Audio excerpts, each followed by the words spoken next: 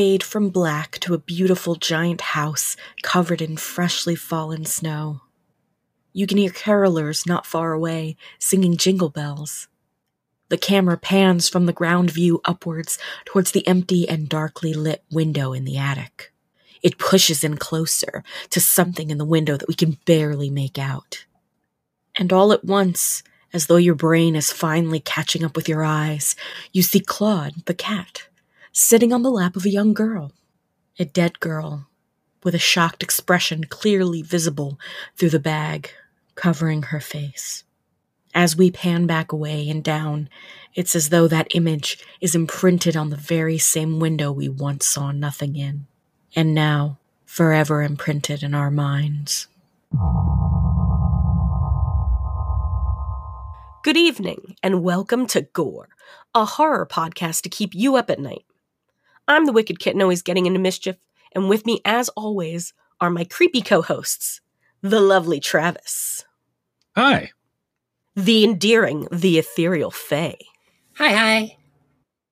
And lastly, the dread you've been feeling since you hit play on this podcast, Dreadly. Hello. So, it's been a few weeks. Some of us got sick, some of us are sick, and some of us are just sickos. So, let's play the little game. What you doing? What you watching? How you been, Travis? Not sick, and not coming off of being sick, so that must make me one of the sickos, which is fine. I'm fine with that. I have continued playing Batman Arkham City on my streams as I quest to get 100% in that game and find out that I'm really bad at that game. So it's going to take me a while, but I will do it, damn it, no matter how long it takes, even if I have to cheat and do it off stream. I don't care. It's going to happen, but I've been doing that. Making the slow march to episode 200 of What You Haven't Seen, which has been a lot of fun. Watching movies and just genuinely enjoying the cold weather. And I'm lying right now because I hate the cold weather. I have long arms and legs, so my hands and feet get cold really fast, and I don't like it. Which is partially why I'm so bad at Batman, because I'm playing with a controller and my hands are cold. That's my story. Mm-hmm.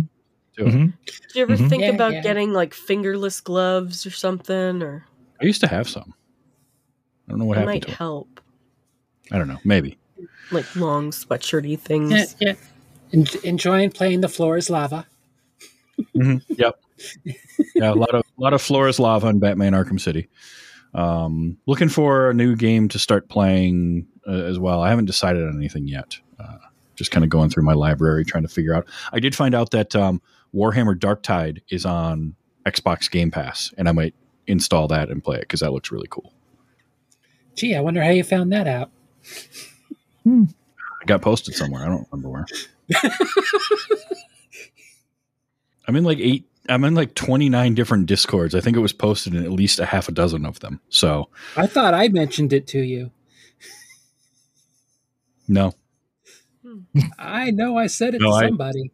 I know I saw it. I saw it posted somewhere. I just don't remember where, but it's been in a lot of places. So, also, I nearly TPK'd a party playing D&D as the Dungeon Master. That was fun. Total party. Getty. Roll it next time. No, yeah. Look, I mean, realistically, I one hit 3 of the 5 party members in one turn, and nearly killed the other 2. So kind of had to do a little of the DM behind the screen, like, so how many hit points does everybody have? I need to know because I've done a lot of damage right now, but that was fun. Also been 3D printing more lately. Ooh. Yeah. So yeah. And Faye, how you been? What you doing? What you watching? Well, almost getting killed in D&D. I wonder which who my DM is. But other than that, I've completed Wednesday on Netflix. Such a good series. I highly recommend it for anybody that's actually a fan. There are a few quabbles I have with it, but overall I still enjoyed it. Trying to think of. I started watching Willow Hello. on Disney Plus because I loved the movie growing up. Me too. I'm going to be watching Willow soon. We're all going to be watching Willow soon. Looks really good. Yeah. Mm-hmm. I've heard good things. What? Yeah, what? I'm going to make you watch the movie that you've never seen. Oh, no. And then I'm going to make you watch the series. Can't we watch Leprechaun instead? I mean... There's a difference? Oh, wait. You like fantasy movies, don't you? This is one of the few fantasy movies I like. It's a good movie. Okay. Apparently the show's even better. We'll see if that's true, but... We watched the movie that we're talking about tonight, and I've been playing Pokemon, the new Pokemon. I've got Violet. I've also been playing Star Ocean 6 more.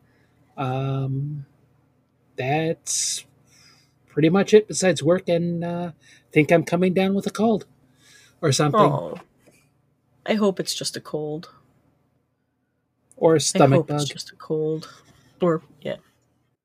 Dreadly, what's, hi. Hello. Do you doing, how you doing? What you watching? How, doing? Ben? You. The longest segue ever. It gets longer every episode. Yep. It's like the sausage. Sausage. Sausage. Sausage Party? That's a different movie. Well, I've been good. I have not been sick either, as far as I know. I have been tired. You're always tired. That is true. I need sleep. Anyway, I've been doing good. I finally finished Final Fantasy XII. I one shot at the boss. Woo! I don't believe you. I did it on stream. It is all there. And after that, I've been playing Final Fantasy XII because that game is too good, and now I have all these extra stuff to do, all the hunts and getting things. So I've been playing that on my Steam Deck, which is perfect for it. Yeah. And now I'm contemplating what game to start next on stream, because I don't really want to go to Final Fantasy 13. Star Ocean 4. Star Ocean 4. I shall have a look at that. Do I need to play the first 3? Nope. Is it like Final Fantasy where everything is separate? It's all together, but it's different timelines. Okay. I'll have a look at that. Other than that, not many games were played. So what have you been watching? Finally watched Terrifier 2. Yeah, we did. I need to watch that. Oh, yes, you do. Yes, you do. So good. Yeah. Yes, for everyone who's a fan of the first one, just go watch it. You probably already did. But it's just... if you could get it, yeah. Because I know it's only on Screambox right now. And it was in theaters before that. But, yeah. If you like the original, which was not very well funded and not very well acted and stuff, this is, a step up. Oh, yeah. They had a bigger budget. And bigger budget means nicer stuff. More gore, more great looking. Wow. Like that. Yeah. There was actually, I think, like a story too or something in there. I think they actually had a story, even though I don't understand all of it probably, but there was one.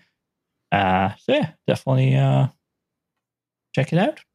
And I'm always into watch it again. Hint, hint. YouTube there. YouTube. Yeah. Mm-hmm. Well, I haven't they seen the got to first watch the first one. Well, we'll have to watch the first one then. Yeah. Yeah. I suppose at some point. Mm-hmm. I don't know if we've ever gone into that. Well, I'm sure Faye is fine with it, but like Travis, are you really into like super gore like that? Like, is that something you like, or? I don't avoid it. I think that gore is like anything else; it needs to serve a purpose. I don't seek out a movie that has a bunch of gore in it just to have gore in it. Yeah, I like how you keep repeating the name of this podcast. You can have a movie that has virtually no blood and be fantastic and scary, and you can have a movie with a whole lot of it, and it can work or not. And so it just doesn't, like, I'm not a gore hound. I don't seek out a movie because it's got blood and stuff in it. But it's not something call that ourselves gore hounds now. I thought about that, but I don't know. It doesn't make me not want to watch a movie. Let's put it that way. Because I know there's a lot of people, it makes them sick to their stomach, and they don't even want to step foot near it. Or no, because I know how a lot of it's done, too. Like I've done special makeup effects on shorts and things like that, so I know how a lot of that stuff gets done. I mean, yeah. And you could also dump a bucket of fake blood down the side of a wall. Or have the room turn and it... Never mind. Well, it makes a difference, though. If you can separate what you're watching from like the reality of what it is, it's a lot easier to take. Well, yeah. But doesn't that kind of like take the magic away a little bit? Like, No. Yeah. It's the same reason why it doesn't take the magic away from the fact that I know that like the Guardians of the Galaxy holiday special didn't actually film in Kevin Bacon's house. But it could have. Don't tell me that. Well, I had to explain it this past week. It was literally a reason why they weren't sure they liked it. Was because they thought that was his actual house. I'm like, it's not his house. That's a set. Mm-hmm. You don't make. He lives on a set. So for me, obviously, I watched Terrifier 2 as well, but I got sick, so I have been sick mostly. So I have been watching a lot of bad movies. Nothing really horror. Actually, no, wait, I did watch something horror, but I can't remember it right now. It just flew out of my mind. Look, I had COVID, all right? So honestly, you're lucky if I remember my own name at this point. But yeah, mostly been recuperating, and I spent 5 days in bed, like just in bed. And I don't think I've done that in a really long time. And like, I mean, like didn't even get up to sit at the computer, couldn't, just bed. Yeah. That's it. Ate a lot of soup, and I shouldn't say a lot. COVID hits everybody different. Yeah. I think that I was much luckier than a lot of people. I was just really run down and like a really bad cold. So it could have been worse, and I'm thankful that it wasn't, because I have no idea where it came from, but so everyone be as safe as you can, wash your hands and whatnot. Take the proper precautions, damn it. Yes. And if possible, and if it's your choice, you can avoid your family if you want. You have our permission. Yes. I think it's about time to peek around that corner and give you some highlights of horror news. So the first story I'm going to bring up is Cocaine Bear. Now this trailer looks fucking amazing. Based on a true story. Yeah, it's based on a true story, apparently. It's directed by Name just flew out of my head. So, Oh, him. Yeah, I like him. Her. Oh, well, her. It's I like her. She's an actress too. Elizabeth Banks. Elizabeth Banks. There you go. Yeah. It Jessie. looks really funny, and the bear's cute, but also, killing people and stuff. So it just looks like it's gonna be fun. Like, I don't know. I can't tell you anything. It's not gonna win an Academy Award, but I'm positive I will get quite a few laughs and enjoyment from watching that movie when it comes out. Also, Ray Liotta's hair and glasses in the movie are phenomenal. It's like I think it's Ray Liotta's last performance, and that's just so sad. But it's perfect, Like, it's nice that it's going to be like a silly movie. It's got a hell of a cast between Ray Liotta. It's got Kerry Russell, Alden Ehrenreich, who was Han Solo in the Solo movie, and I liked him in that. It's got Mini Ice Cube, O'Shea Jackson Jr. It's Ice Cube's son. Yeah. When I first saw that there was a trailer for it, I actually thought it was a documentary about the story about the cocaine bear. I just saw Cocaine Bear. I'm like, oh, somebody's doing a documentary on that. And then I see Elizabeth Banks directed. That's weird to do. Okay, sure. And then I'm like, starring Ray. Okay, this isn't what I thought it was. And then I watched the trailer. I'm like, all right, I'm in. Quite a few embellishments. I had to watch the trailer because I'd never heard of the story. And so I was just like, wow, okay. Yeah. Yeah, I'd heard the story. But yeah, I'm like, I had to watch a trailer. Yeah, I mean, sure. Looks dumber than a bag of hammers, and I can't wait to watch it. Yep. And for a second story, we've got the Dark Tower TV series. So that's going to be interesting. It's being done by Mr. Mike Flanagan. Yay! Which is what makes me excited about it. Like, again, I saw Dark Tower series is in the works. I'm thinking, and then I saw Mike Flanagan, and suddenly I was happy because there are really, I mean, quite honestly, in the history of adapting King work to screen, there are two people I would trust to do that at this point. And it's Mike Flanagan and Frank Darabont. Because Frank Darabont did Shawshank Redemption, he did Green Mile, he did The Mist, which are three of the best Stephen King adaptations ever made. So it's like, I'm going to trust one of those two names to do this. And Flanagan just knows what he's doing. And Dark Tower is going to be doing it as a series is very smart. That's where it is these days, by the way. People, you got to think back in history and how, like, people would think TV was the lower form of entertainment. And nowadays, it quite literally is sometimes even above the storytelling that you can do in a movie. Yeah, I mean, you need longer form, definitely.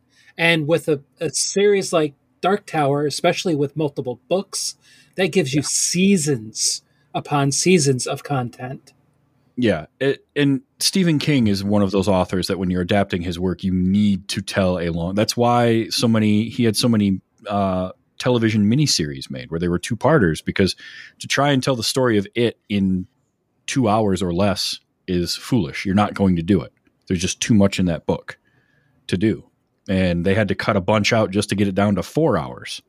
So, it's perfect. And yeah, we are in such a great age of they are telling, and also because now with the streaming services and doing series that way, you can make the series as long as it needs to be to tell the story. You don't have to make a series that's 22 episodes to fit a network schedule anymore, or even a cable schedule. You can make 6 episodes and be done.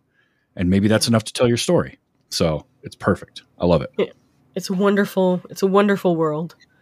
Yes, it is a wonderful world.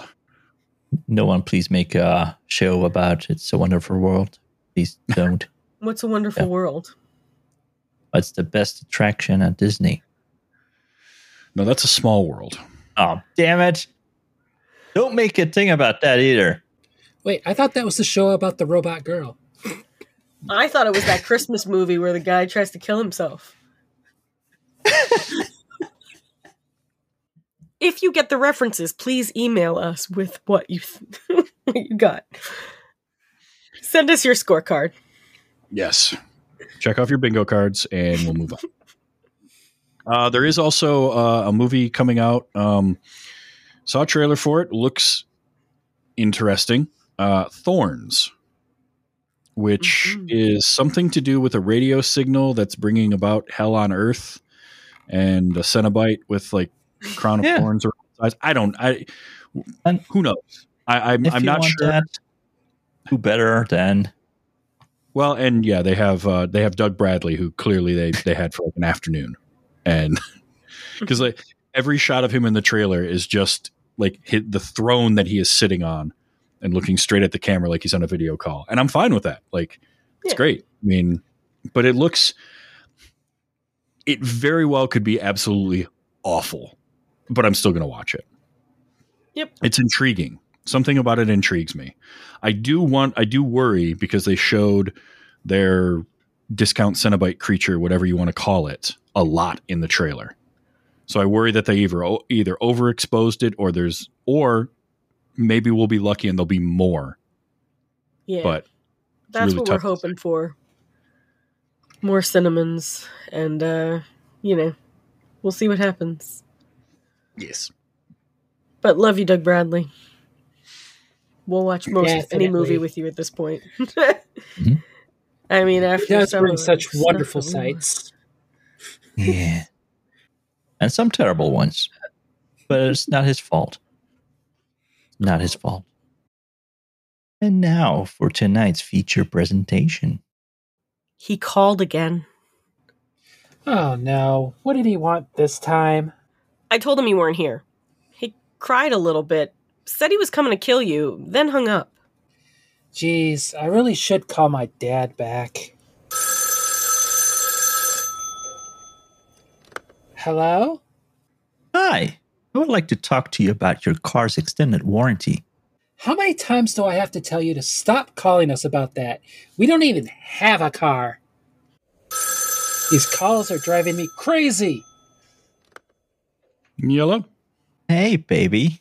What you wearing? I'm just wearing one of my nightgowns. Wait a second. Who is this?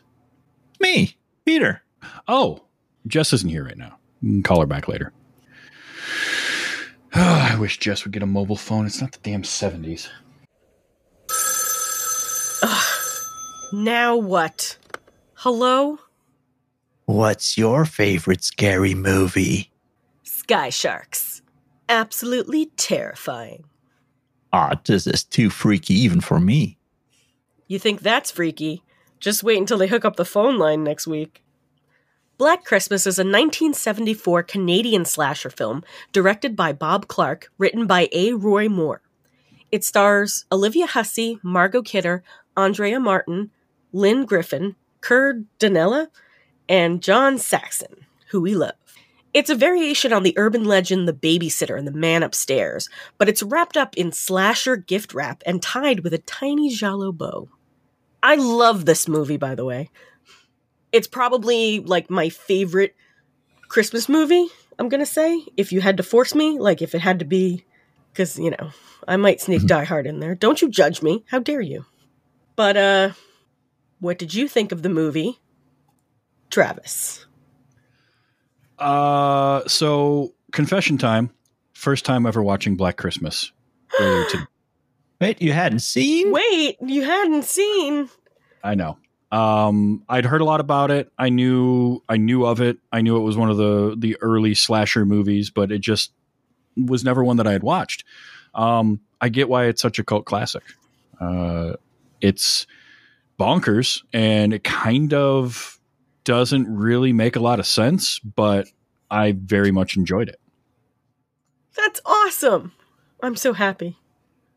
And I also can very much see how it influenced Carpenter in making Halloween. I see that all over it. And it's a slow burn. I like that. The performances, I think, are actually, for the most part, pretty good. I, of course, am 12 years old, so when the name Olivia Hussey came on, I chuckled to myself. I thought, what a great name for somebody in a horror movie.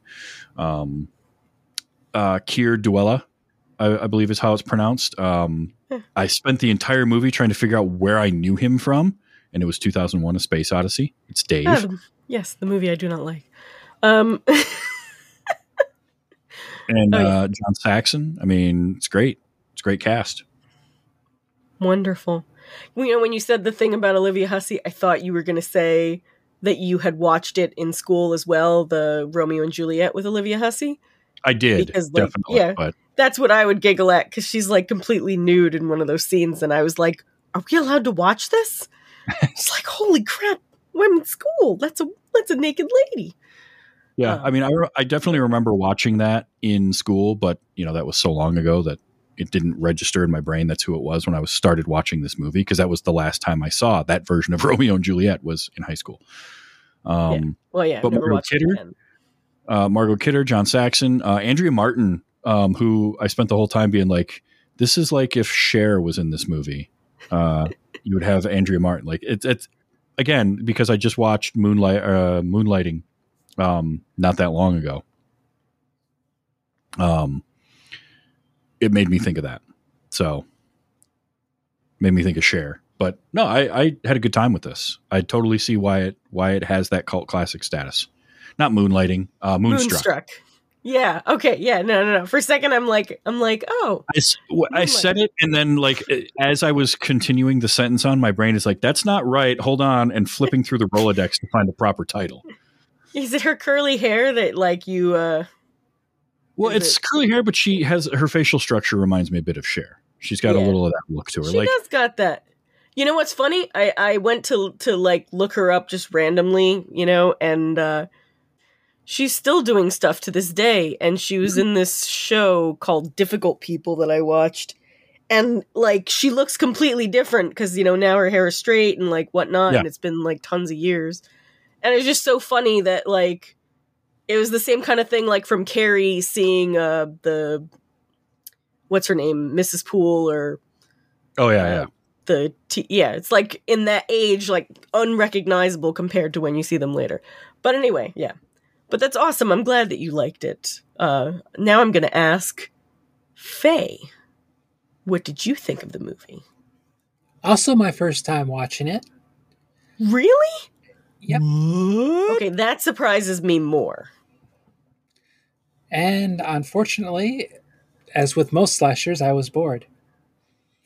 I'm giving my surprised face right now, by the way. Yeah. Real surprised. I know.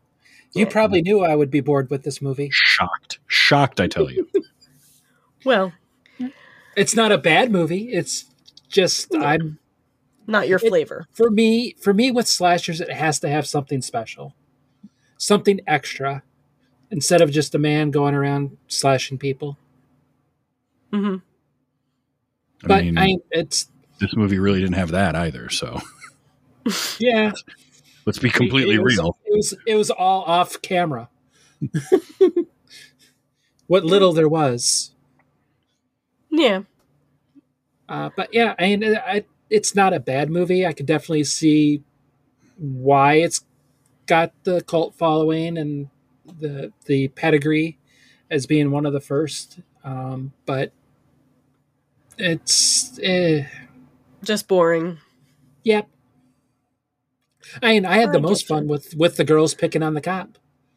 Oh yeah. When they gave it to him, yeah, the fellatio. It's a new line or new whatever. I forget the exchange. That's how you could tell. By the way, that was an easy way to tell when this movie was made, when they were giving a phone number with the exchange and then the last 4 digits, because that has not been a thing for 50 years almost. You don't tell someone, what's your phone number? Crestview 2239. No, that doesn't, no. No one does that. No, we didn't do that when I was a kid. Yeah. By that point it had phased out, and you had also, you knew the exchanges. I knew my town's different exchanges, but they weren't a name like you would get back then. So that kind of cracked me up.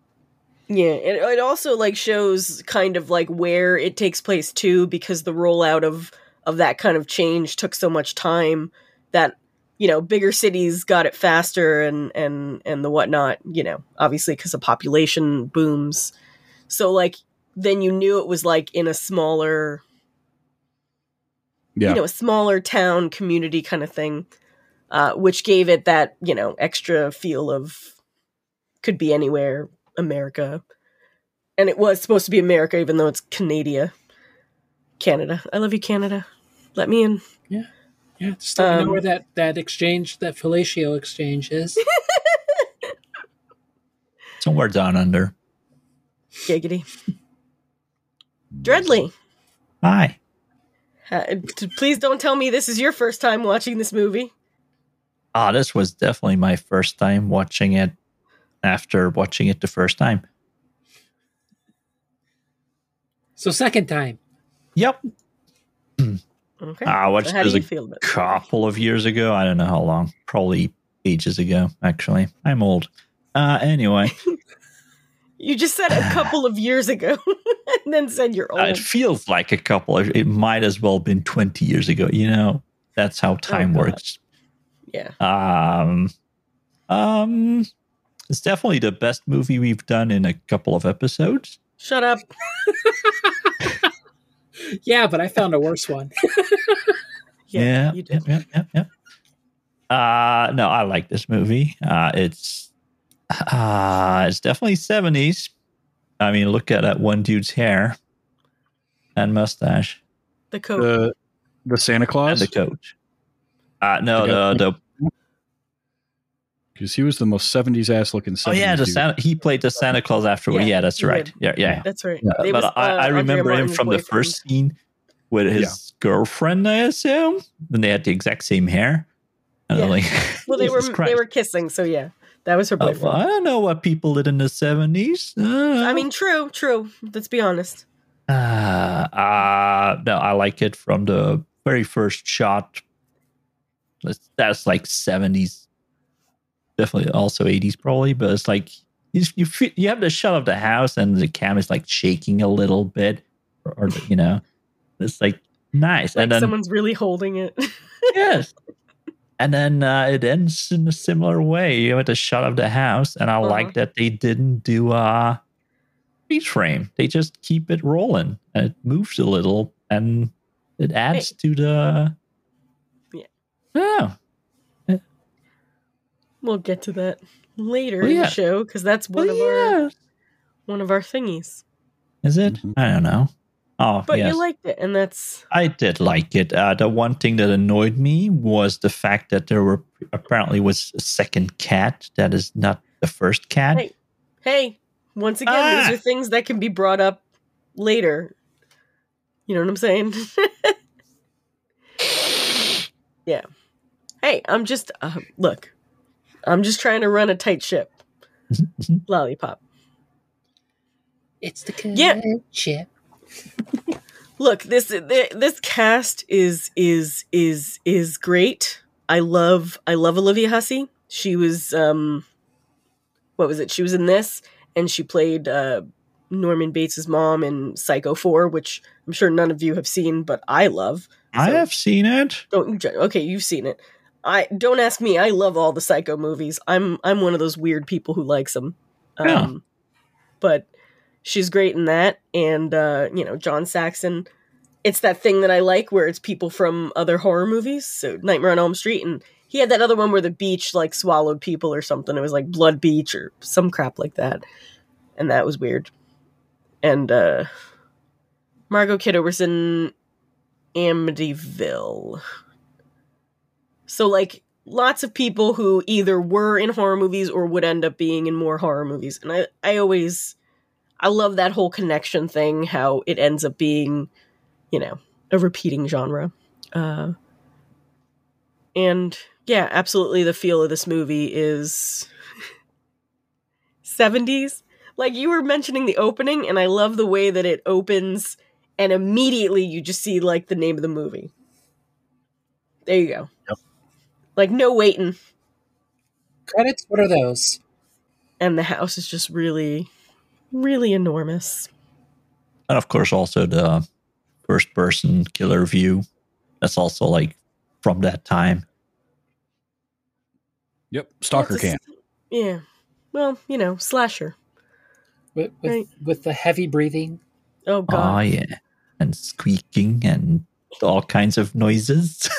Oh, he would snort, too. I just want to point out, snoring, he yes. snorted. He had like a And there was- breathing issue. There was apparently like they had some kind of a head-mounted camera to use for when he climbs up the lattice. Like that was the cameraman had made some rig that mounted the camera so it could be, so that they could get that shot, which would be a big deal in 1974 because the Panaglide I've talked about before with Halloween was like new in 1977, 78 when they were making that, and that was handheld. So you could do handheld and you could do that kind of stuff, but it wasn't as prominent at that point. So I was pretty impressed by that. Even though I've never known a lattice like that to carry the weight of a human being. And yet you see it. It's a trope in so many movies, but it always makes me laugh. Movies and TV shows, yep. So I will say that I didn't watch this movie as a little kid. I had seen scenes from it, and like especially the most famous, plastic wrapped girl thing, and that scared me so much that I think I stayed away from it for a long time. So I probably saw this as a teenager for the first time, and it's funny how watching it as a teenager, it felt like I felt that slow burn a lot more. It's like when I watched The Shining as a teenager and I was like, wow, this is really long to get to the meat of this movie. And now I can watch it with like no problem because it's just like, it's perfect. It's almost like you age into certain movies or something. But so this one, and rewatching it, I loved it all the more for the same kind of thing, the atmosphere, and yeah. And the comedy. I was very I was surprised by two things in this movie that I didn't anticipate. Like, I knew it was a horror movie, I knew it was one of the early slashers, that kind of stuff. I did not expect the subplot of Jess being pregnant and the abortion stuff. That was surprising to me because that 1974, it's a much different time to bring that up in a movie at all. So I actually thought that was pretty interesting. And also, I wasn't shocked so much as I was just surprised how long they held on those shots of Claire with the bag over her head when she would be in the rocking chair, because that, like, they would hold on that for a long time. And apparently those were all done. That was done by just having her head in a plastic bag. Like the actress could just hold her breath for a long time and keep her eyes open, which was crazy to read about that. But I was surprised how long it was on screen. And I'm like, wow, this movie didn't get an X rating. It was R, but you would think like just showing a body like that for that extended period of time where it's not in the background, it's forefront right in front of you that whole time was just, it's unsettling. And multiple times. Yeah. Yeah. More than once. It's very unsettling to see that. So it is a very clean death though, right? So there's no like extra gore, even though she's dead. Sure. So maybe like, because I know blood is one of those factors that they give to, upping the rating and stuff. I mean, blood is, but just having a dead body or an obviously dead body like that is the thing that surprised me. And to hold on it for so long. Like, it'd be one thing to show it and then move away, but this movie really like to slow. To let its shots really linger. Yeah. Yeah. But you know what it's time for? The 13!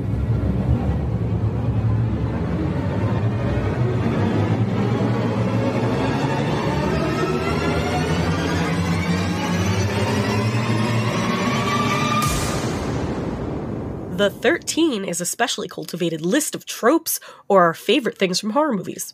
this list will change or be adjusted as time goes on and in real time because this is real life. And unicorns are really, really sharp. Number 1, kitty cat. Hell yeah. Mhm. Yes, we have a cat. I kept Two thinking even. that was going to be a tease because we didn't see it for so long, but they kept calling it out and you'd hear it. I'm like, we're never going to see this cat far away. And then we saw the cat. But you see the cat immediately when So they there- get the first phone call. In the bottom Oh my right gosh. corner is the cat just cleaning itself and wondering who these people all are. But let me point out that it is not the same cat that is in later parts of the movie. Oh, hell no. So I look at this little cat and it looks like a kitten. And I know it's not, you could see how tiny it is. And it's like a little tiny kitten, like licking itself while they're on the phone.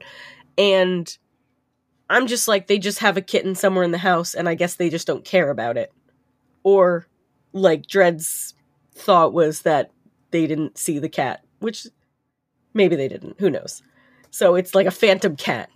Maybe Yep. it was a ghost cat. Mhm. Ah. Haunted Okay. cat. But I am going to read some trivia. While shooting the scenes of Claire's body in the attic rocking chair, the cat ran across the floor, and Bob Clark was inspired to add in the famous moment of Claude, that's the cat, crawling on the corpse and licking her face. Ironically, getting the cat to actually crawl on her was tricky. Eventually, the director had to be just off camera and physically throw the cat onto Lynn Griffin. I get feel it. like we have a thrown cat here. Thrown cat. Yes, But we isn't do. that so amazing at cats? They do a thing, and you're like, oh, that's nice. Do it again. No. Cats. I was like, Love it. That's a 100%. I get that Sounds it was the familiar. killer that did this, but I just want to ask the question that I was just sitting there like, how did the cat even get in the attic? Like, Oh, yeah. I'm guessing it was the killer that brought the cat up, but still. Yeah, like, it's because it was a ladder eating, not a stair. So Yeah. that cat is magic. the cat, climbed the ladder, pushed the thing open. slid in. coming. I'm going to save you. Well, I guess the cat was hungry. Possibly, yeah. Number 2, Volkswagen. I didn't see any. No. I don't remember any cars. There was There's there was dead cop cop car. car, taxi, but nothing real. The only time I think there was a car was when the dad was looking for the girl on the street, but I don't remember. I don't It wasn't- remember seeing anything. I just Right. remember the cop car that was parked out front with the dead cop in it. Oh yeah, Like, We saw that one. We saw a couple other police cruisers. We saw the bus, but there wasn't any Volkswagens. Yeah. Number 3, scary location, time of the year. Could it be No. Christmas? Yes, Very Christmas this time. film holds the honor of being the first seasonal slasher film. I thought you were going to say this movie invented Christmas. Yes, this movie invented Christmas. It's the first one, but then, when Halloween came around, Halloween's the one that made it more popular, and that's why the 80s is full of, holiday movies. But this was the first one. That's the distinction that it has. And if you watch what I do when I pick the movies for the where I line them up, basically, you'll notice I love to put seasonal movies around the seasonal time. It's one of my favorite things. I love seasonal horror. And it's funny because this movie is definitely the title is Black Christmas. It's set at Christmas time, but there's not a lot of Christmas imagery. There's some there's lights. They have some decorations up, but outside of the scene with the carolers, you could almost put this in a lot of kind of winter settings. But then the carolers came, and I'm sitting there thinking, she's standing there with the door wide open. It's clearly cold, and these kids just keep going. And I'm just like, come on, kids, wrap it up. I ain't eating you outside here. Let's go. Come on. She How many wasn't more of wearing these much either. Well, No, but I did. She should have put her sweater back on that she had for the party with the two giant hands on the front of it. That's the first thing I noticed. Those are hands. Mhm. Yep. That was a weird shirt, and this was a low budget movie, so a lot of their clothing was just theirs. Yep. So I'm guessing that was just her sweater. Including that coat? Yes, as a matter of fact, there is some trivia about that coat, and it is Art Hindle, in an interview included in the DVD and Blu-ray, reveals that the fur coat he wore in this film was in fact his own and still hangs in his closet to this day. Oh, God. Yep. It was the 70s. It was the 70s. But yeah, Christmas horror movies. Was this the first? I know it's the first seasonal slasher. I guess it would be this first kind of horror movie based around Christmas, right? I can't think of anything. I don't know that I would count Santa Claus Conquers the Martians as a horror movie. I mean, It's horror to watch it. Yeah, exactly. It's more sci-fi. Yeah, it would be more sci-fi. Yeah, it's like I'm not as well versed in older horror movies. Sure. And so It's I can't definitely one of even the first think ones. of. Yeah, it's one of the first ones I can think of, I would say. But Well, if any of our listeners know of movies, Well, you know, shoot us a I mean, message, an email. Let us know. like I'm sure there's like a Hitchcock movie we're not thinking of that was like set Probably. at Christmas but not about Christmas or something. You know, things like that. We just wouldn't even. yeah. And where this movie is set around Christmas, like that was one of the things Halloween did, was it sort of incorporated the holiday into the plot, where the first kill happens on Halloween night after trick-or-treating and that kind of thing. This was more of it happens to be Christmas time while we're doing this, but it still works.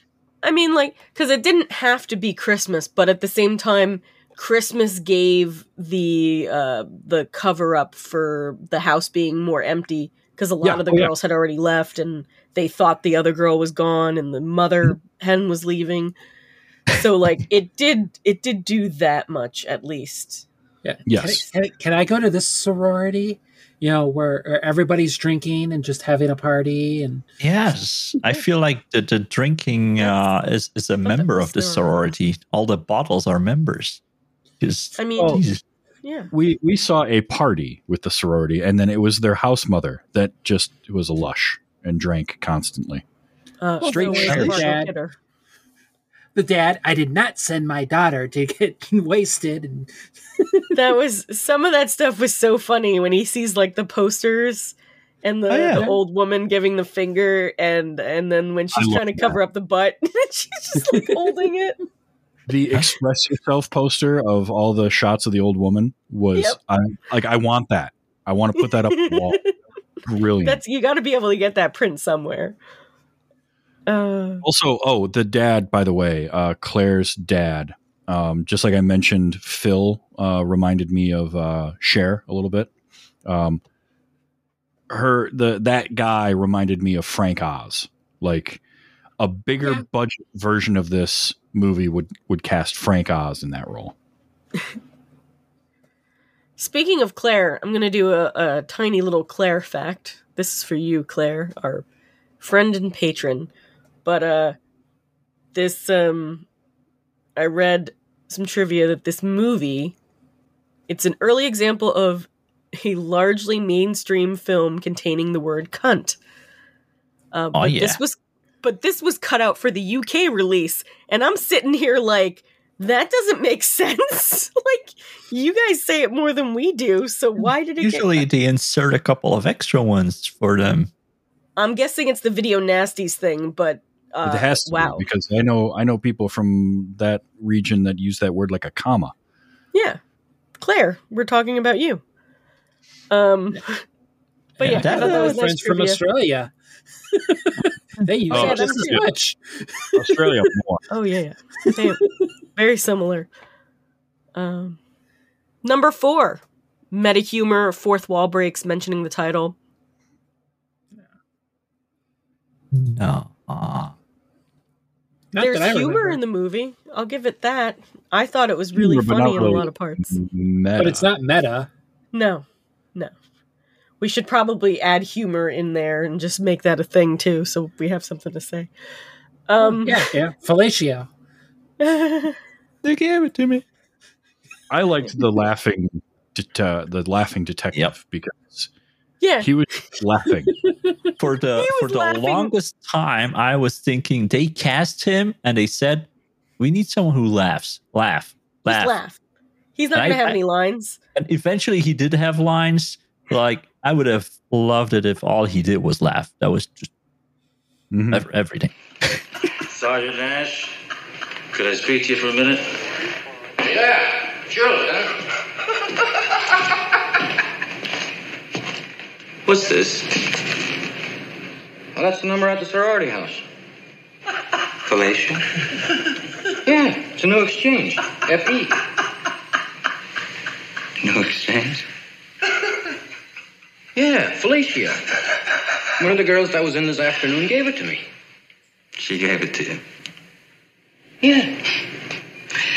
Nash, I don't think you could pick your nose without written instructions.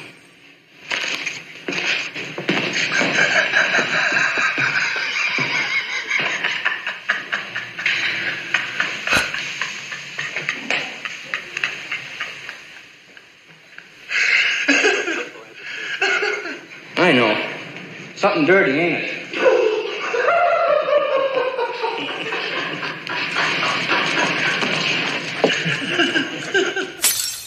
Yep.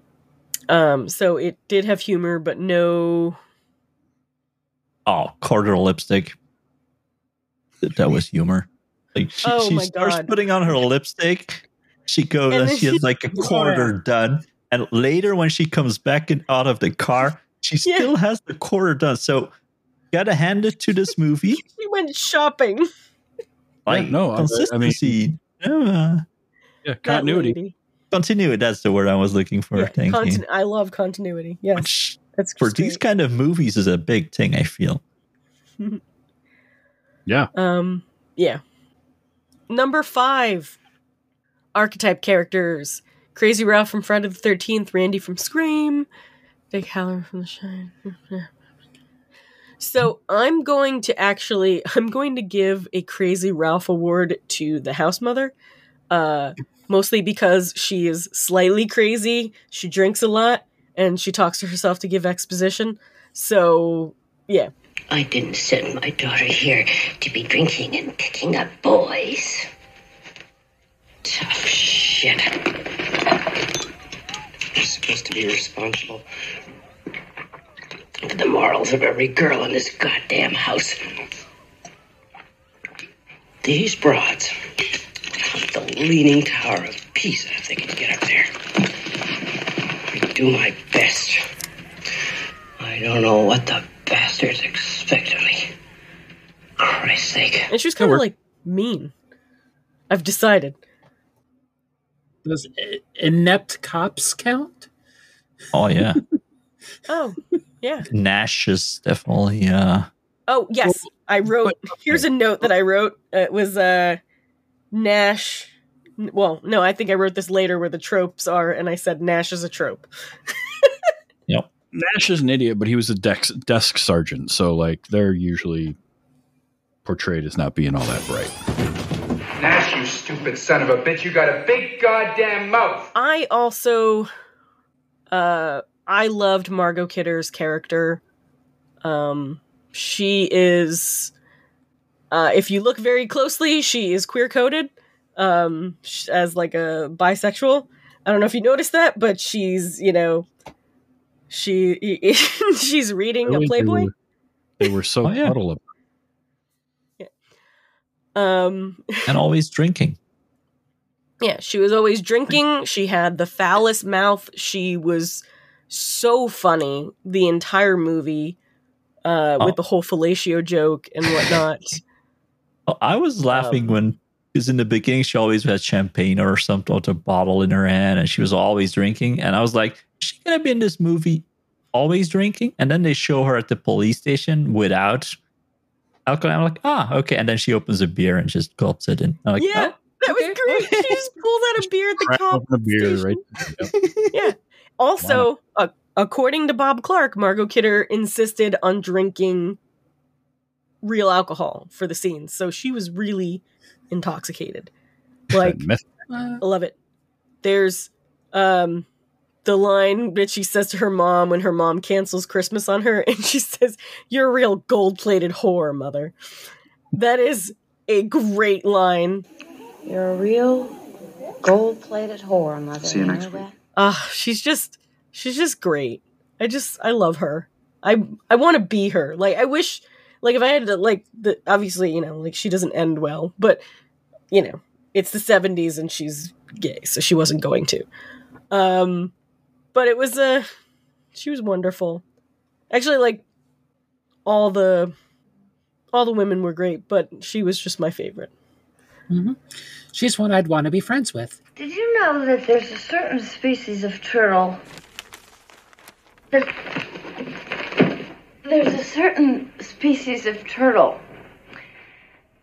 that can screw for 3 days without stopping? Number 6. Pointless boobies, weird wings, Moonies. There was a Mooney. Yep. Cop that got shot in the ass. Yeah. And that's it. Well, I mean, there's the Playboy, but that doesn't really count. Yes, that is true. Number 7. Retelling the legend and or establishing the movie's rules, breaking Randy's rules. No, not really, because, I mean, technically you could say, well, you know, one of Randy's rules is don't drink or do drugs, and they were drinking at the beginning of the movie, but yeah, no, they're drinking during the entire movie. That's true. Yeah, nobody. Where Margot Kidder's given the kid champagne. Oh yeah. It was just a little bit though. It's fine. I was what? I think wasn't the father there just looking at her, going, yep. "What?" He was on the phone. He was. He was on the phone the whole time, like talking to his wife or something. Just staring a hole through her. I mean, but exactly. But like the whole Randy's rule, it's like the which isn't just Randy's rules. Obviously, these are like real. Yeah. Tropes. I write this as this, and whatchamacallit, but like because they're not distracted by having sex or doing the drugs or the drinking. It's just not everyone's drunk. It's just Margot, or I keep saying her real Barb, who drinks a lot, and the house mother. And it doesn't necessarily lead to their ending, so to speak. No, that house mother. She had bottles of sherry stashed everywhere. Was that sherry? I didn't. The first bottle, when she pulled the bottle out of the book, it had written on the label "straight sherry." Do you know how much work you have to do to cut that shape into a book? Yeah, I've done it. Wait a minute, you did that? But what? Yeah, what? I've made hidden books. Like for fun, or were you bootlegging? Like when? What? Just for fun. Project. I was like, were you trying to hide your booze? Gotta hide my stash. Mm-hmm. Mm-hmm. Why do you think I have a lot of books? Number 8. Dance sequence, montage sequence. No. Not there was really, the party, but there wasn't really a lot of dancing. No.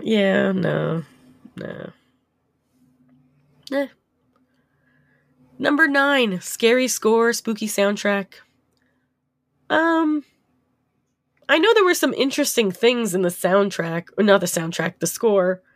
But I didn't really. And some of the calls, there were some weird sounds happening. Yeah. Where I was like, "Is that in the movie, or is something happening in my room here?" Or what? Yeah, there was So the music was interesting because I did read a little bit where the guy who wrote it was talking about like tying things to the hammers of the piano so they would play weird and like messing with the way that it sounded. But it was kind of an odd mixture. It was an odd style of music. And when they first showed what's his name, Peter playing his recital, I thought that was just the score. before it got into his kind of whatever that was, sort of free-form jazz-ish thing that he was doing. It just made my ears hurt. Well, the judge's ears were hurting too. It was. It's strange because it's not really memorable. Like I'm not, but yet it seemed to fit the tone in this movie really well. Yeah. Like I was going to say, like, I didn't dislike it, but it wasn't anything I was like, wow, like, super blown away. But I don't want to say, I hate saying that because it sounds negative when you say that. But, like, I thought it was, A-okay. How about that? Can I say that? Do people still say that? I mean, it fit the movie well, but it's not like the music in Halloween, I remember. And this didn't have that. It's not catchy in that way, but I'm going to remember that kind of music as sort of when I see it or hear it in another movie, it will remind me of Black Christmas, like the music that was in Black Christmas, kind of like a feel to it. Mm-hmm. Number 10, solitude shots. As we mentioned before, the opening and the closing shots of this movie are just fantastic. All the stalker shots. Yeah, that was stalker view. That ending, yeah, the stalker view, but also that ending from when the dad passes out from shock and they haul him out of the room. From the minute cop walks in and flips the light off and I'm like, okay, so we're going to see, I'm thinking either somebody's going to pop up in the window or from the other side of the bed or, whatever it was. And it kept doing, and you could, the camera would move slowly and then we'd stop on something else and wait on it for a second. And there was Barb's bed, and then it would, and I'm like, oh, okay, so nope, we're going to move on. And what was funny is I could see the cut where they had to change film reels in the camera. Because there was one moment where you could see like the image stop for a second and then pick back up. But that whole thing was like, all I could think of was these are Monica's solitude shots right here. Because it's all these moments. Exactly.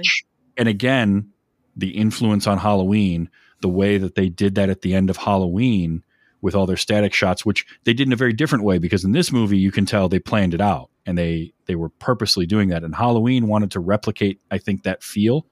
So they just had to do it with all their offcuts and they had to create that at the end. But I liked that. I liked that a lot because I thought that was a really cool way to finish things. And I kept waiting. It was both the trope of the killer still alive at the end reveal, but not that, because it subverted it. You never got that jump scare moment. This wasn't a movie with jump scares in it. Mm-hmm. And you never got that thing that as a horror movie watcher, I've been conditioned to wait for. And all you got was the sound and light coming from the attic door. I thought it was brilliantly done. I thought that ending was just very well done. Is a very different ending. Oh my God. Like now she's killed her boyfriend, who was technically innocent, but insane, by the way. She's alone. I would not commit her. She is alone in that bed, passed out. She doesn't know there's still a killer. There's still 2 bodies in the attic nobody knows anything about. When are they going to find it? Yeah, why would you check the house? and yeah, like, so it pans out and we go outside and at the cop, and the whole end of the scene is one. I love endings of movies that even when they do the credits where it's different and it's just that scene.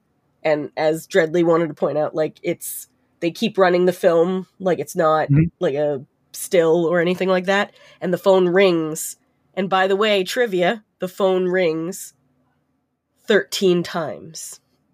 13 times. It means something. Yes. No, I dug that a lot, just because I think it was a fun, interesting way to finish the movie. Instead of the end ?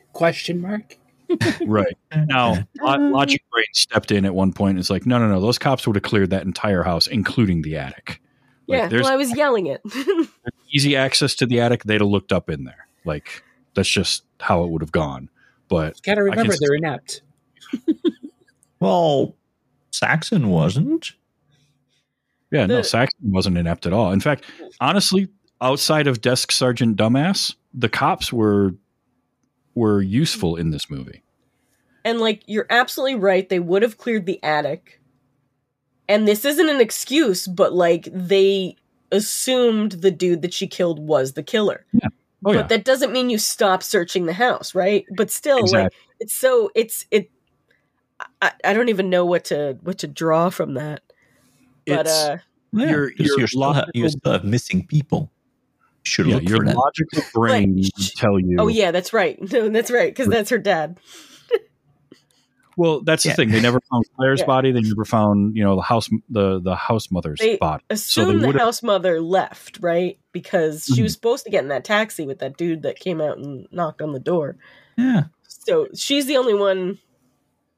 It's only just Claire that's unaccounted for. And the cat. No one worries about the cat. The cat's got plenty of food now. The two people that worried about the cat are dead. True. So think about that. Logically, I know that the police would have cleared the entirety of the house, but I can suspend that disbelief easily because they assume they got their guy. They assume they wrapped it all up. Yeah, and it's not like they're completely gone, right? Like, I feel like they were coming back for other stuff, and yeah. So, and the use of the big giant house was also really good because it's just really cavernous, and people don't even realize that there's people getting murdered in different floors, and I can't love see that anything. House. That house was so cool. Yeah, it's very, very cool, and it makes the calls coming from inside the house trope that we're about to talk about even better, because there's just 100 million stairs. In something I like to call number 11, someone does stupid shit, or that scared the shit out of me, or your favorite trope. Yeah, I was screaming it the whole time. It's in the fucking house. Well, yeah, we knew that from the this was the movie that coined that. Like, this is the movie that gave us that trope, and they signposted. Like, when you watch it now, if you were watching this for the first time without the knowledge of that trope, they tell you that it's happening, but they don't hit you over the head with it, so you can easily not pay attention and miss it. Which is when Saxon shows up with the guy from the phone company, and they're going to tap the line, and he asks if there's any other phones, and he says, "Yeah, and the one, but it's a different line. We don't worry about that," because they were only focused on the phone calls coming in, and the assumption you would. Again, you can suspend that disbelief of like, why go look at that? That's the den mother, the house mother's room. Why would she be calling and leaving obscene messages to the girls that live in her house?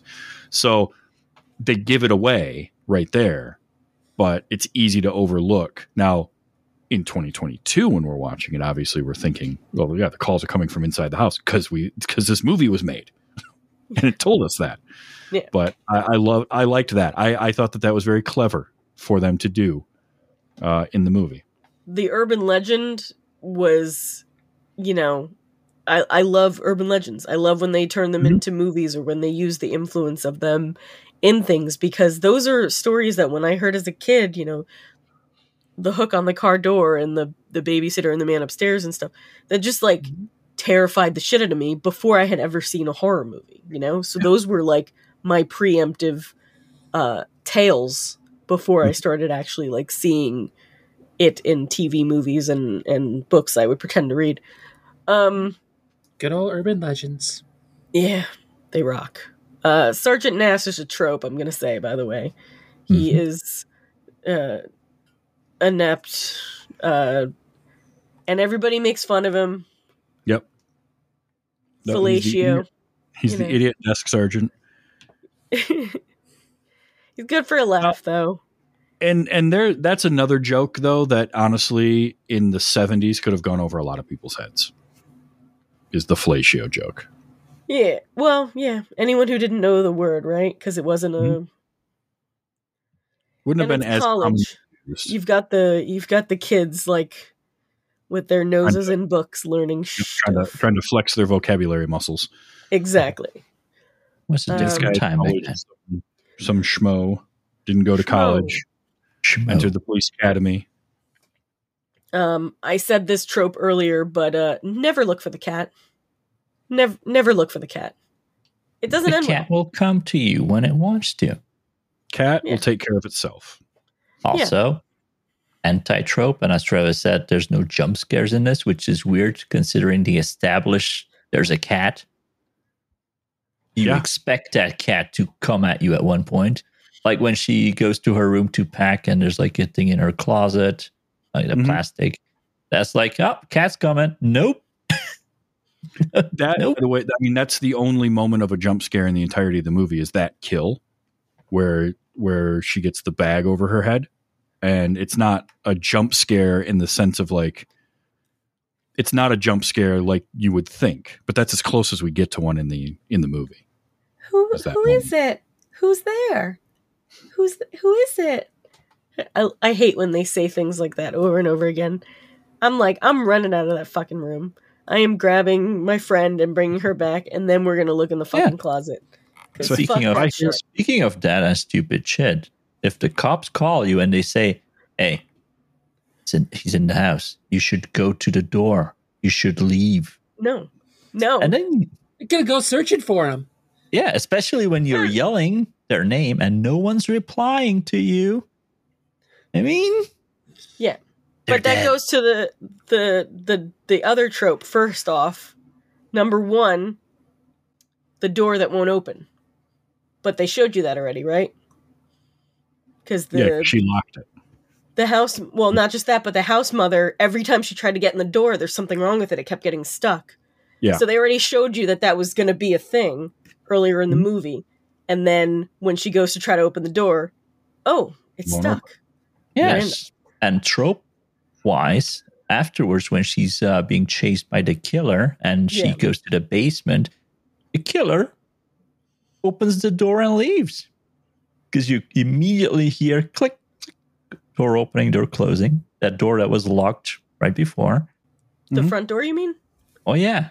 Well, yeah. Like, you got to understand, we're talking about, like, the difference in strength. This is a guy who pulled that lady up to the thing. Well, it wasn't just locked. It was that the door would stick too. So she did unlock the door and pull it, and it wasn't opening. It's just that, like, the dude was just able to open the door better than she was. And that's just, he was stronger. That's just lucky for him, that jerk. Although he didn't go out the front door. You need to work your muscles. Yeah, probably. Yeah.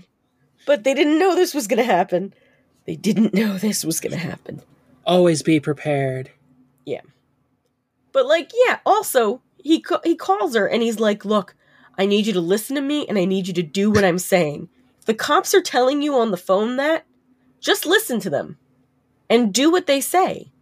I mean, depending on the situation, of course, obviously, On the other hand, it was that Nash fellow that said it, so you should probably do the opposite of what he tells you to do. Except she hadn't. Yeah. So she didn't know who Nash was. Yeah. And just that drove me crazy because she didn't listen. She made him have to get her all scared. Then she couldn't get the door. Then she goes to look for her friends, like you said.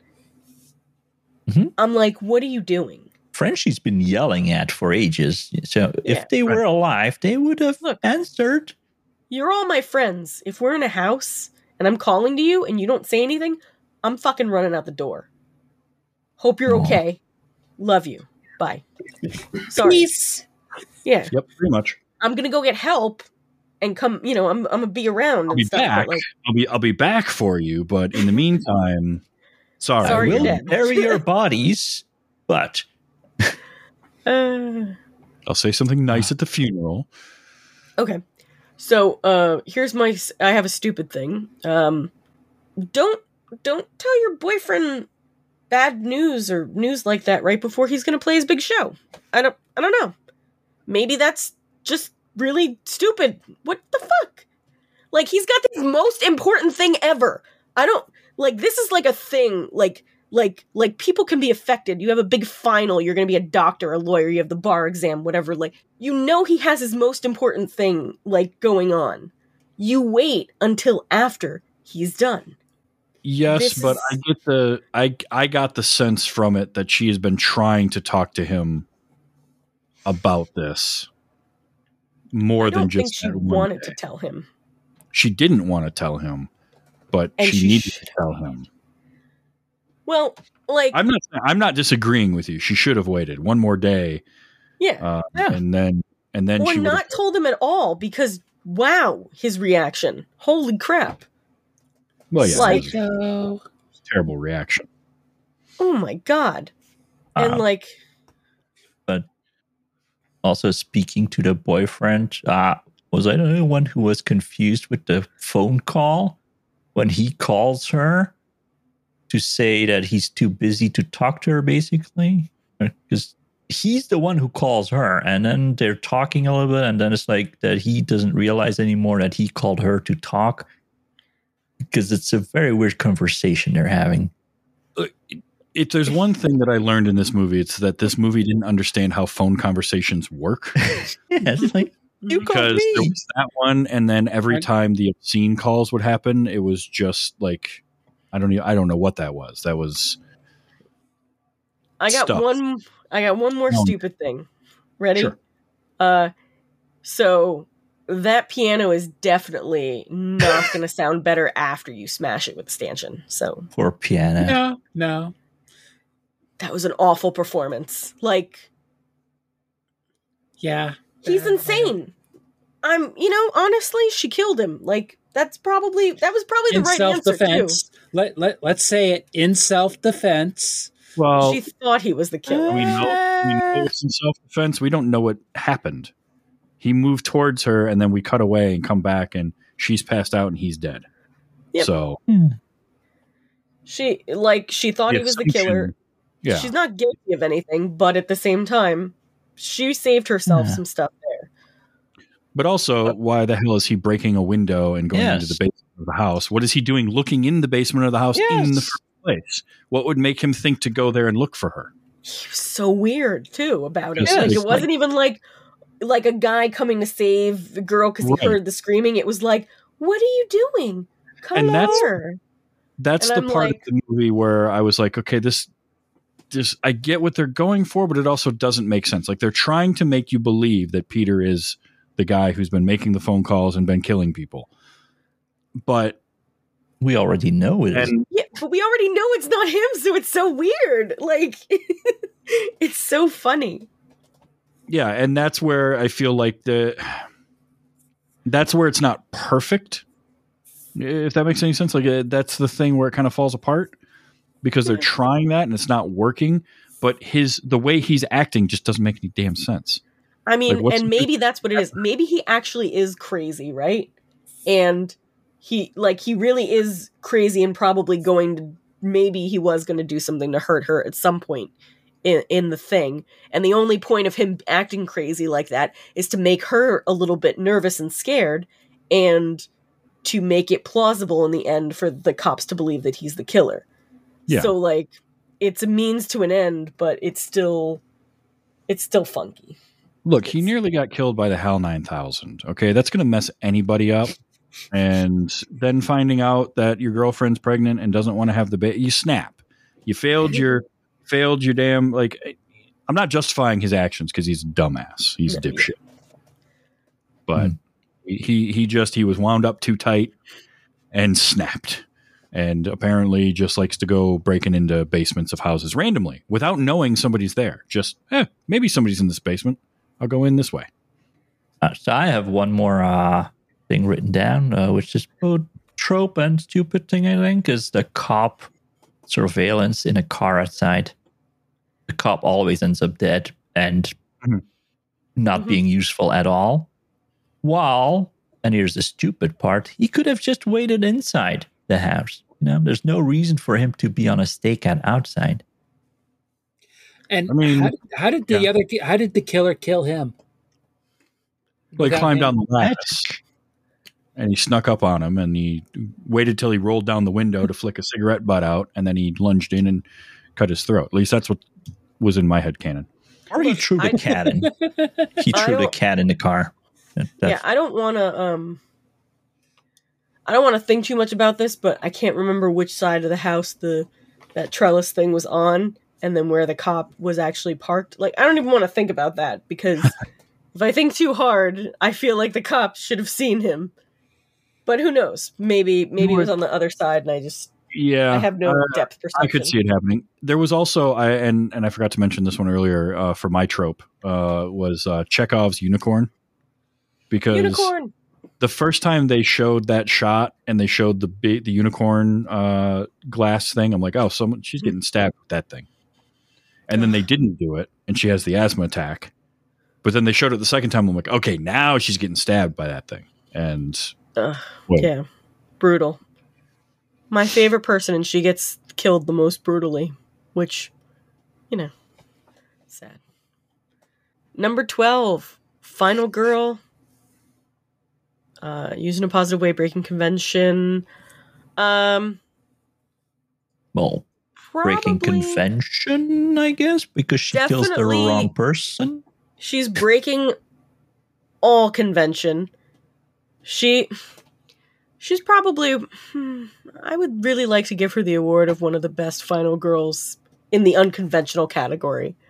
She is kind of great, She's like strong and like she knows what she wants. The whole abortion storyline is just, matter of factly that this is what she wants. She knows she wants a career. She knows she doesn't want to be married. She knows. I love that. She is sure of herself and like confident, even though like she, she kills somebody, even if it's not the killer, Yep. I like that she Honned her boyfriend as well, because he was like, I love you, and she's like, I know. Yep, that was immediately I knew, like, oh, she's breaking up with him. I didn't realize that she was pregnant at that moment. I knew that relationship was done. Which is sad, because, like, you're supposed to think that's romantic in Star Wars, apparently. And I'm like, if a dude did that to me, I would kick him in the shin. There's a difference between the way it was done in Star Wars and the way it was done here. Well, yeah. I get you.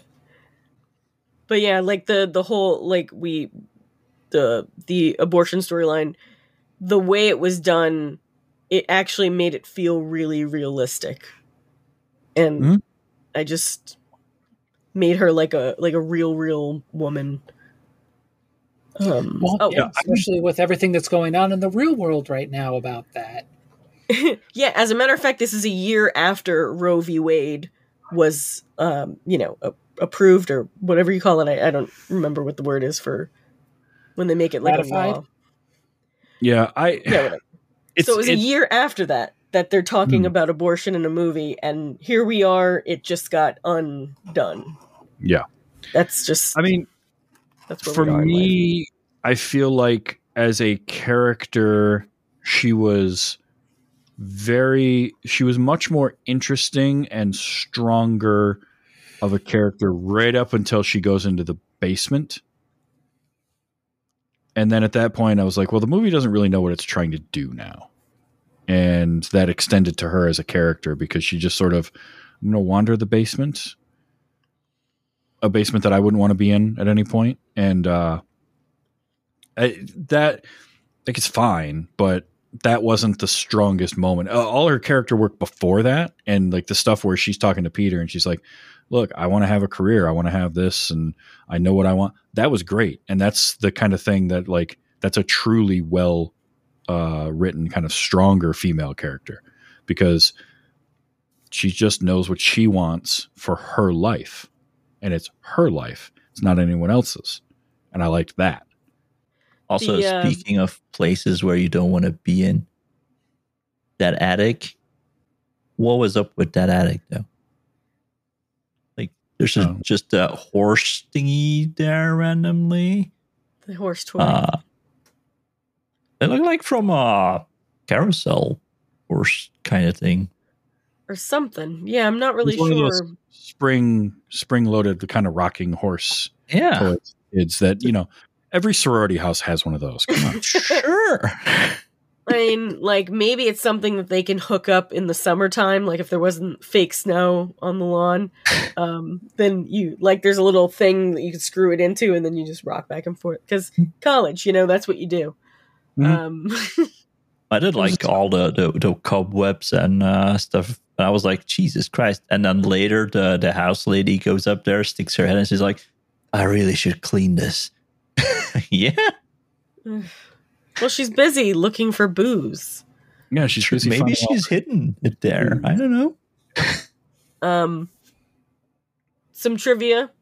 A strict rule that Bob Clark had set for himself when it came to writing female characters was to never objectify them sexually or give them nude scenes. So he wanted the college girls to come off as like real and not disposable horror characters. And like that as a whole, that reached me as a woman watching this movie. Like they were all opinionated and strong and just, like it's not that we mind nude scenes, but like frivolous nudity for no reason, like doesn't need to happen. And I appreciated that these were real women that I could have been, that I wanted to be friends with, that I cared about. And it did give the movie like much more depth than a lot of. It's nice to see characters written as actual people instead of plot points. Mm-hmm. And that was one of the things that I read, was that he wanted to have the characters. He switched them to college age because the original script, they were, I think, closer to high school age. But he also didn't want them to just be dumb college, like dumb young people, like most horror movies would do. I think the quote was like, it wasn't all just bikinis, beach blankets, and bingo. He wanted them to be more like they're college students. They should be astute. They should be on the ball. It should make more sense. I like that. And I'm with you in that I really like the fact that they were fully fleshed out individuals instead of just being a collection of tropes. I can agree with that. I like that. And it makes for more interesting characters, and you actually can develop caring about them if they, feel like people instead of just a two-dimensional cardboard cutout. And their friendships is really, and their friendships were really great and strong, because you saw when Margot Kidder's character, her mother cancels Christmas with her, and she asks her one friend to come with her, and immediately she says yes, and the other one, who's supposed to be going out with her, spending it with her boyfriend, she just cancels on her boyfriend and says that she'll come up to the skiing thing with her. So it's like this, it was really nice. I'm not trying to bash any other like slasher movie, because I obviously like, I'm the one that loves the most slashers, cheesy, campy, crappy. It's fine if there's movies that don't have characters, but like this was just, there's a reason why I can watch this repeatedly, or not like in a row, but like I could probably watch this once a year. Like it's funny, and it's just really nice seeing women like that. Like it's probably also because it's the 70s, so I might be wrong. If so, cut this all out. Like from the 80s on, it was more, we need more kills. We need more ways to kill people. It's about, so the more people you need to kill, the less time you have to develop your characters. While in the 70s and earlier, you're like, well, we have time. We don't have to kill them immediately. Chill. Well, and you're talking about like a time when things started becoming like massively created. So the horror movies were like, Jason 1 through 10, and everybody and their brother were making movies and stuff like that. So there's just more out there, and the quality is not necessarily, you know, like how many movies were made between like 1980 and 1990? Like there's horror movies, and it's like an astronomical number. I mean, I'm sure somebody could tell us, but it's a lot, and it's just, you know, that's just the way it happens. It's just very nice to see. Yeah. Yeah. It's just very nice to see writing where character is taken into consideration. Yeah. I also wanted to point this out to you, Travis, that I just like one of the trivia things I always hear about this movie that I just think is so funny is that Bob Clark not only did this movie, but he also did A Christmas Story. So, like, just the fact that he did those two movies, like the two completely opposite spectrums of Christmas, I thought that it's just amazing. And they're both like, well, it's not like A Christmas Story is my favorite movie, but still, like... You're gonna shoot your eye out, kid. Yeah, exactly. Like, completely opposite sides. And, but it's just one of those pieces of trivia. Porky's, so he's got some range. Well, yeah. But, I mean, because these are, like, Christmas movies. And it's like he made the wholesome kid one that I watched as a kid, and then the, you know, the not-so-wholesome one. Number 13. The Savini scale of gore.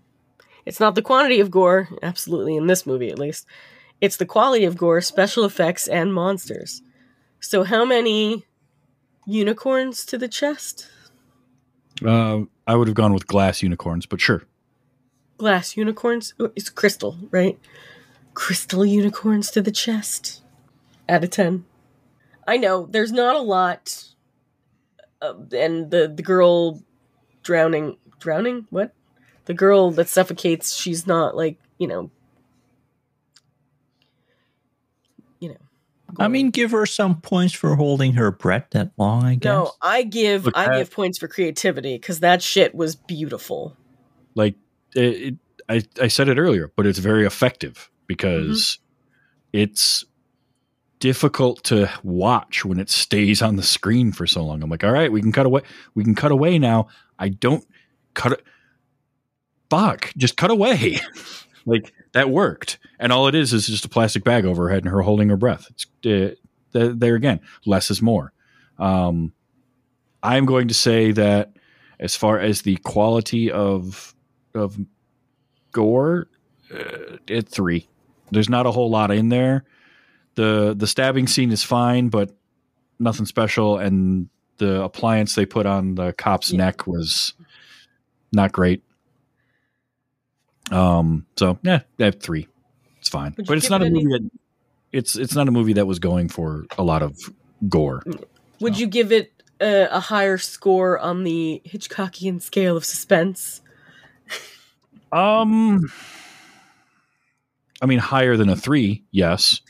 Because I think it had some good suspense. It's weird. It's not like it wasn't an edge of the seat, like, kind of tense thriller. Yeah.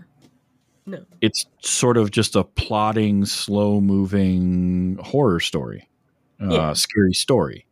So, yeah. And I don't know if it affects you guys differently than it does me, but like stuff like that,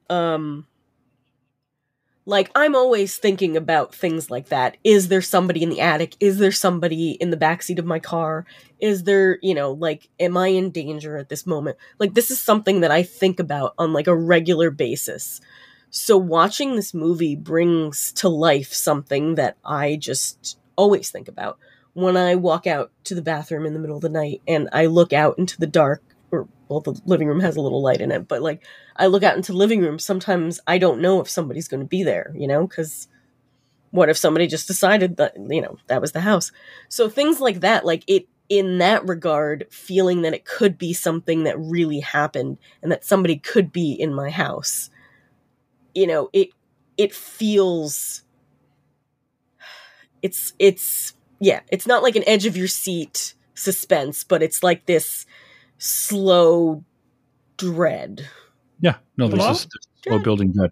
I think part of why, like, I get that, and I do feel that some, but I also don't feel it in the same way because I've actually had that happen. Like, I've had somebody wander into my house in the middle of the night, and not this house, but a house I lived in many, many years ago. I woke up one morning and I went to go to work, and there was somebody asleep on the couch. And I thought it was one of my roommates or a friend of my roommates, and I left.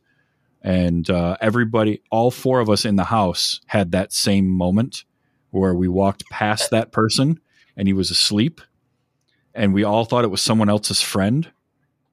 And then later in the morning, I had stopped back by to use the bathroom at my house because the job I was doing, I was driving a route and it went right past there. And I came inside and that person was still asleep on the couch. And I went upstairs and I came back down and they were gone. And what it turned out was that it was somebody who had been in jail for like drunken disorderly, had gotten out that the night before, was their first night out of jail. They got blitzed at the bar and wandered into our house thinking it was his brother's house a street over. And he wandered into our house and fell asleep on our couch. So like, yeah, kind of have lived that a little bit. Yeah. That's why we have doors that are locked. Well, yes, we were dumb and we didn't lock the door. Yeah.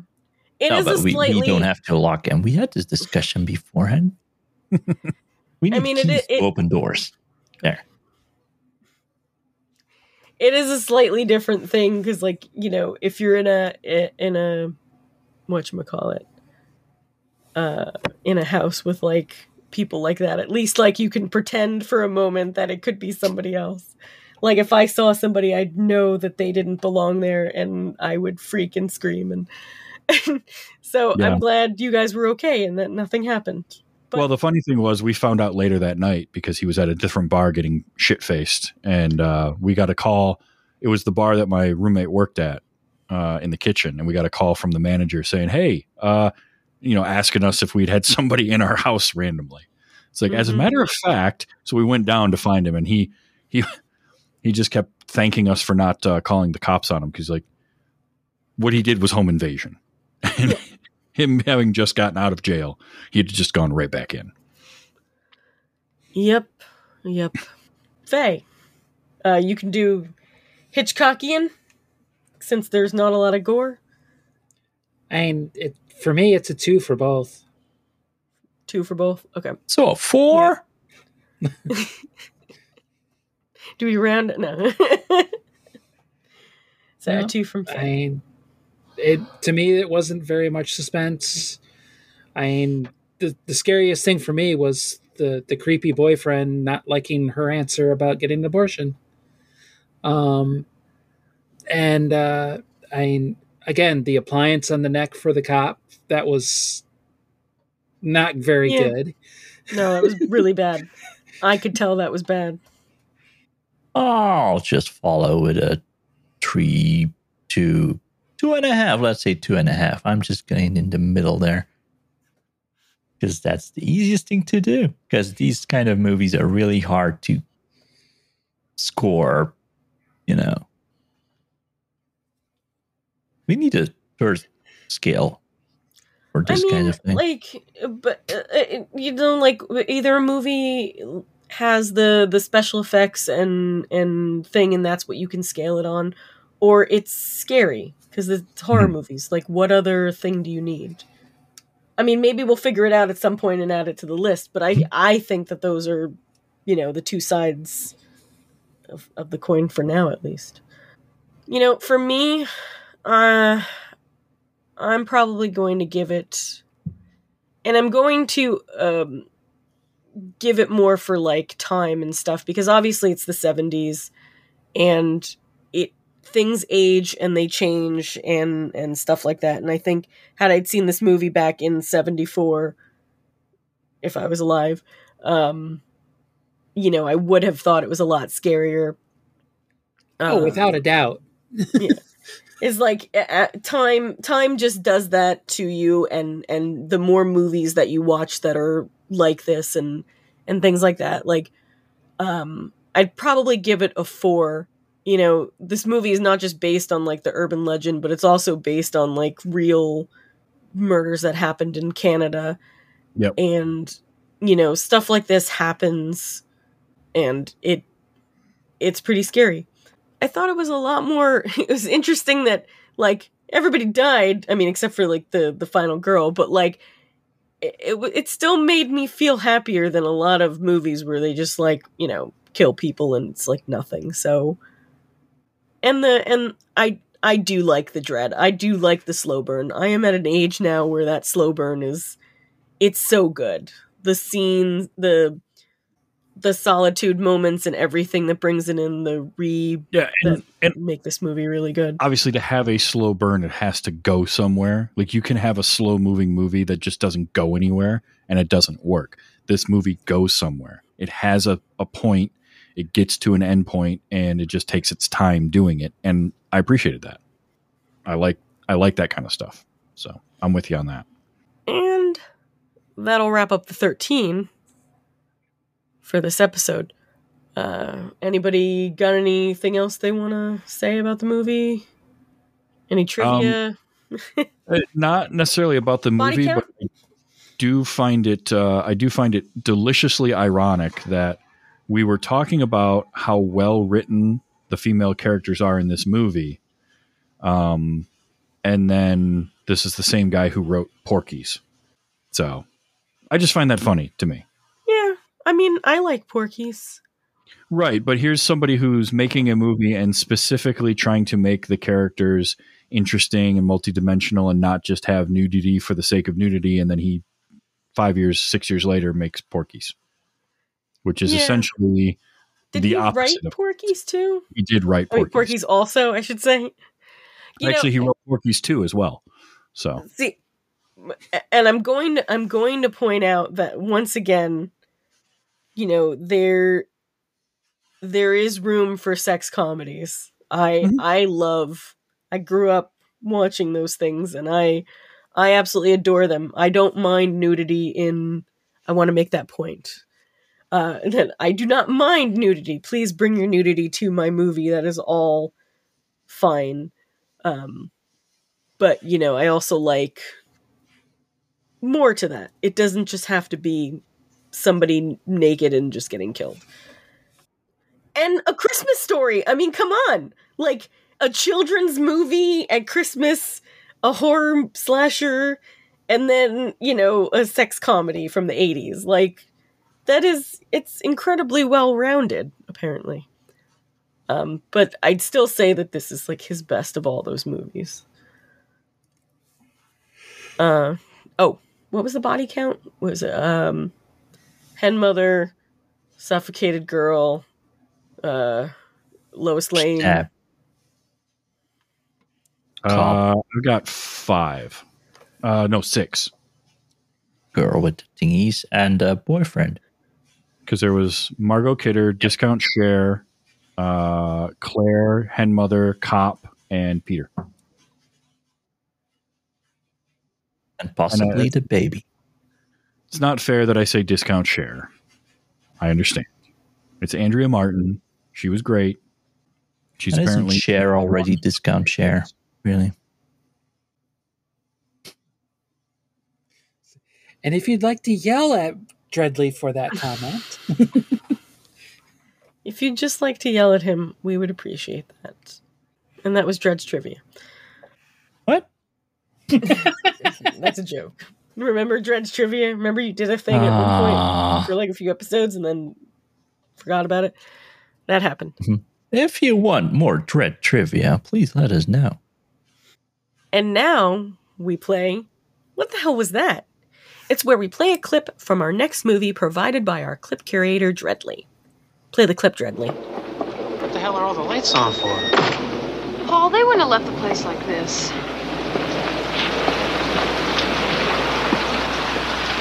Think something's wrong? I'll check upstairs. These kids smoke better dope than I do. Can you guess that movie? Give it a try on Twitter, and don't forget to tag the show. And if no one guesses it, we'll post our gift clues. So be sure to follow us at Gore Podcast on Twitter. First person to guess it correctly gets a shout out on the next episode, and you can be like, Andre, who guessed it from the audio clip alone. Well done, Hans. Nice. We did not get any emails this week, but if you would like to email the show to ask for more Dreads trivia or to make fun of anyone else on the show just for S's and G's, you can do that by using the email address gorepodcast13@gmail.com. We may not have mail, but we do have a new patron. So let's welcome Busy Zombie Lord, our newest patron. Yay! Yay! Hooray. Yay! And they're signed up at the Good Guys level. We appreciate your support so much. So if you want to be like Busy Zombie Lord, go to our Patreon, patreon.com/gore13. And you can be part of the Cool Kids Club, because that's not what we're calling them, but I can't think of a name. Gorehound sounded cool, but I don't know if that's what I want to call you all. Survivors? Survivors is cute. I like that. I don't know. I will put a vote in for Gorehounds. Goreos? Like Oreos, but full of gore? Goreos. Oh, do we twist them? If you know the name of the thing that you'd like to be called, please press 1 now. But also, if you'd like to support us in some non-monetary ways, leave a 5-star review for us on your podcast app of choice. I mean, you can leave any number of stars, but I feel like 5 is just a really smooth number. Whatever you want, but 5 just seems really, really interesting. Just 5, Unless the podcast app of your choice goes higher, then go higher. Higher is always good. Yeah, I mean, if there's 40 stars, do that or whatever. It's cool. But until our next episode, Travis, where can people find your stuff?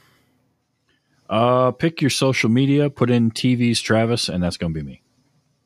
Twitch, Twitter, Instagram, Mastodon, whichever one. Doesn't matter. You'll find me there. And Faye, where can people find you? Currently just on Twitter at Chibi Phelan. And Dreadly, tell people how they can travel to the bowels of hell to find you.